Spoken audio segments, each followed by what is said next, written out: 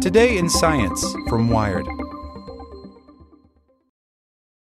If you like speedrunning the newest release or binging every episode the second it drops, then why are you waiting for all your news? Check out IGN's updated Games and Entertainment News podcast. We're dropping new episodes in your feed all day to keep you up to date the minute there's a new announcement. Find IGN Games and Entertainment News wherever you listen. For the ones who work hard to ensure their crew can always go the extra mile, and the ones who get in early so everyone can go home on time, there's Grainger, offering professional-grade supplies backed by product experts so you can quickly and easily find what you need. Plus, you can count on access to a committed team ready to go the extra mile for you. Call, click Grainger.com, or just stop by. Grainger, for the ones who get it done.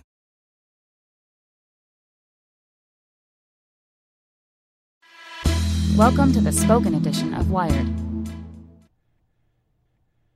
An Energy Evolution, From Delicious to Dirty to Almost Free, by Retta Lane.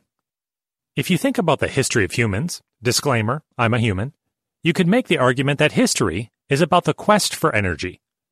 Not just any old energy. We want it cheap or maybe even free. If you have nearly limitless energy, you can do pretty much anything.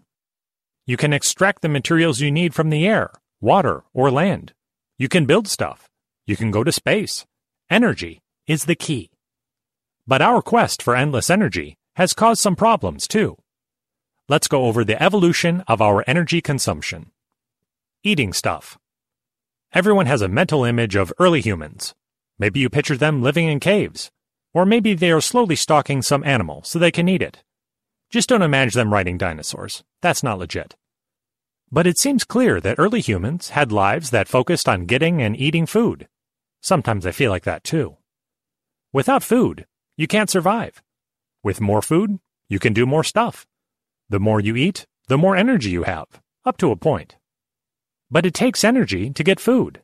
The food doesn't just fall out of the sky. On top of that, if a human spent more energy on procuring food than the energy equivalent of that food, that's bad. Eventually, humans found ways to get more food than was required. Farming is a more efficient way to get energy than hunting and gathering.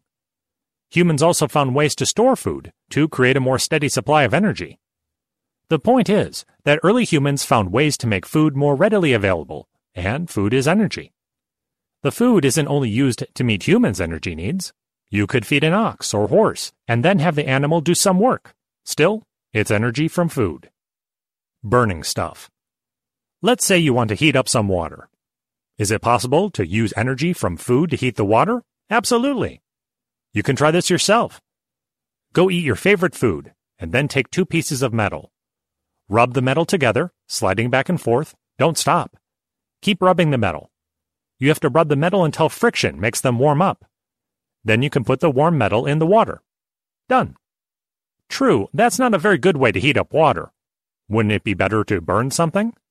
A wood-burning fire would work. I think this is the next big phase in the human quest for energy. You don't have to burn wood. You could burn coal or oil or just about anything. The physics of burning can be summarized in a very simple manner. You take some carbon, like from wood, and use some energy to combine it with oxygen. The resulting product is even more energy and other stuff like carbon dioxide. Side note, you get energy from forming a chemical bond between carbon and oxygen. Don't fall into the trap of thinking energy is stored in bonds. Okay, you can't eat fire, but you can use the energy from fire to do some pretty awesome things. Of course, you can heat up stuff. That can be useful, but you can also use it to cook food. Cooking food is a pretty big deal. First, humans can make food more efficient, greater transfer of energy, by cooking it before eating it. Second, cooked food can be stored longer than raw food. Plus, it tastes better, but that might just be a result of eating cooked food for so long. But here is the real problem with burning stuff. It's sort of awesome. Let's just skip to the most common thing to burn now, other than coal: gasoline. The problem with gasoline is that it does a great job because of its high energy density. The energy density has 2 informal definitions. The first is defined as the amount of energy per unit volume. This is the real energy density. but it sometimes is used to mean the amount of energy per unit mass, technically the specific energy. For gasoline, it has an energy density of 34.2 megajoules per liter, MJL. Compare that to something like a lithium-ion battery with just 2 MJL, or a sandwich, since we are already talking about food, at 5 MJL. This means that you can put gasoline in your car and drive great distances. Why is being awesome so bad? Because it's difficult for humans to stop using it. We like gasoline because we can fill up the tank in our car and drive for hours and hours before filling up. This also means that we are turning carbon and oxygen into carbon dioxide. Massive amounts of carbon dioxide that humans put into the atmosphere is how we get climate change, and that's not so good. Using the sun. We can get energy from the sun. I'll refer to this as solar energy. You're probably thinking about photovoltaics right now. But food and fossil fuels are also types of solar energy, if you want to be super technical about it. We get energy from plants, but plants get their energy mostly from the sun. Fossil fuels also come from plants. Before we get to modern solar energy, like the solar panels you see on rooftops, there are other forms of solar energy that humans have been using for a super long time. In particular, I am thinking of water power and wind power. When water moves downhill, either naturally or from a dam, you can create something to harness this downward moving water. Like a watermill, the moving water turns a giant wheel, and that wheel does something useful. But where does this water get its energy? The sun. When sunlight shines on water, it heats it up and causes evaporation. The water moves up into the air and eventually falls back down as rain. If the rain lands on ground that is higher than where it started, you get an increase in gravitational potential energy. What about wind power? A windmill is just like a watermill, except that it uses wind.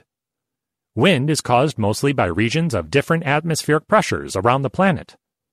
When you have a region of high pressure next to a low pressure one, the air wants to move from high to low pressure. Boom. That's wind. How do you get changes in atmospheric pressure? It's based on the landscape, the rotation of the Earth, clouds, and yes, the sun. Now for your favorite, photovoltaics. These remarkable devices have no moving parts, but they can still get energy from the sun and convert it into electric energy. They aren't perfect, but once you have them, it's almost like free energy. I know it's not actually free energy, but they are amazing. Fusing stuff. How about an energy source that isn't connected to the sun? That's what we have with nuclear power. It just so happens that we also get some energy by doing stuff to atoms, actually the nucleus of an atom. There's a lot here to look at, so let's just start with the atom. Every atom you find on Earth is made of just 3 things: electrons, protons, and neutrons. The electrons are negatively charged particles in the outer cloud of the atom. They don't really matter in this situation, so just ignore them. The protons and neutrons are in the nucleus of the atom, and they are what make that atom a particular element. If you add or take away a proton, you will change the element to something else. Changing the nucleus is also what happens in a nuclear reaction. Okay, so take an atom like uranium-235. It's uranium because it has 92 protons in the nucleus. It's uranium-235 because there are 143 neutrons in the nucleus, and 92 plus 142 is equal to 235. Wait, where are you going to get this uranium?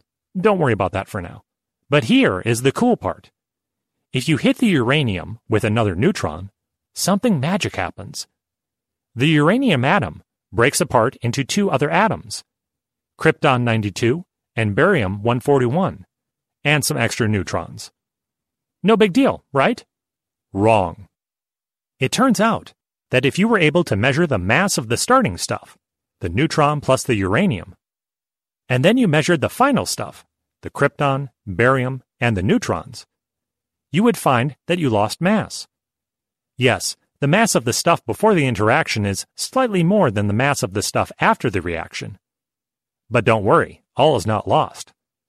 This is where a version of Einstein's famous equation comes into play. Yes, you've seen this before, E equals mc squared. Mass is just a form of energy. So the loss in mass means you get energy. In fact, For just a little bit of mass, you get a bunch of energy.